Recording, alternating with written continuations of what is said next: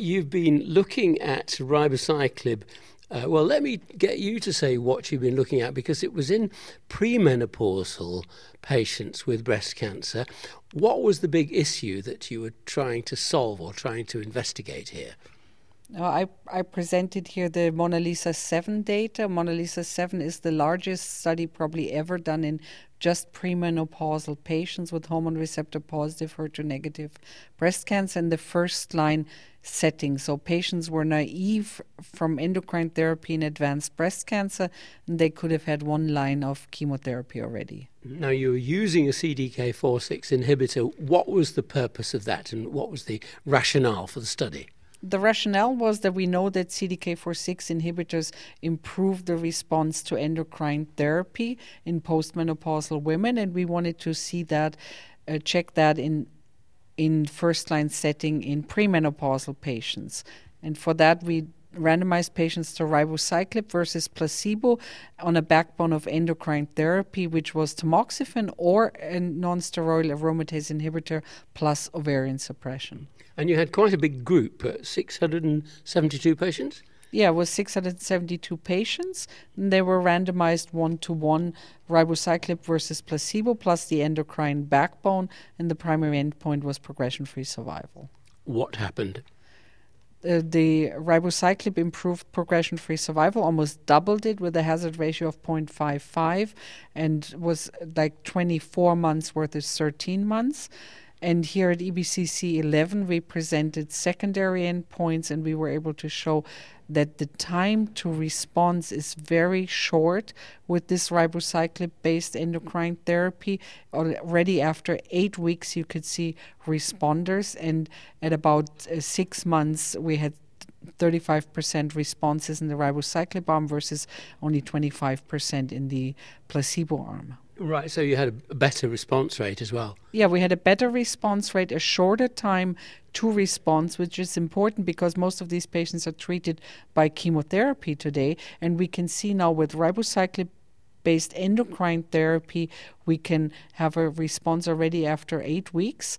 And the majority of patients, over 80%, will have a clinical benefit, and about 50% will have an objective response with this therapy.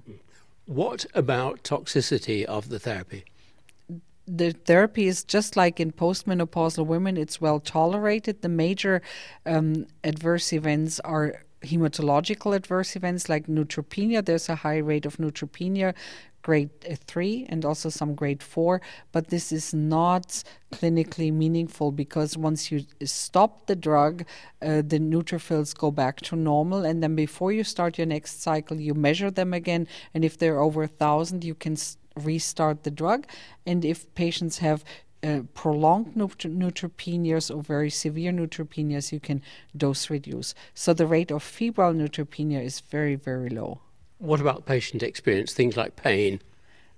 What we saw was also that the efficacy of the drug is also mirrored with the quality of life data. We already see a reduction in pain after 8 weeks, which is numerically greater in the ribociclib arm, and there is data that a reduction of over 5 points is clinically meaningful. There's a prior literature on that, and we saw a clinically meaningful reduction in the ribociclib arm, not in the placebo arm. So what are your conclusions arising from these very clear data?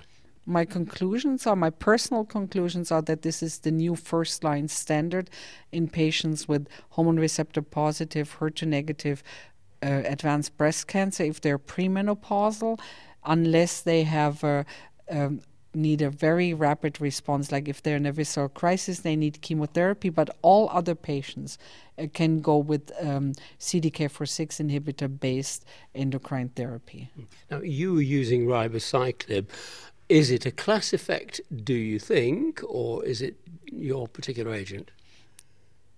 I mean, we've seen that the other data of palbociclib and abemaciclib are quite similar, but for the first-line setting, MONALEESA 7 with ribociclib provides the only data in premenopausal patients. The other drugs have only shown in the second or third-line setting that they also provide a PFS benefit in young women. So what's the bottom line for clinicians to take away from these new findings?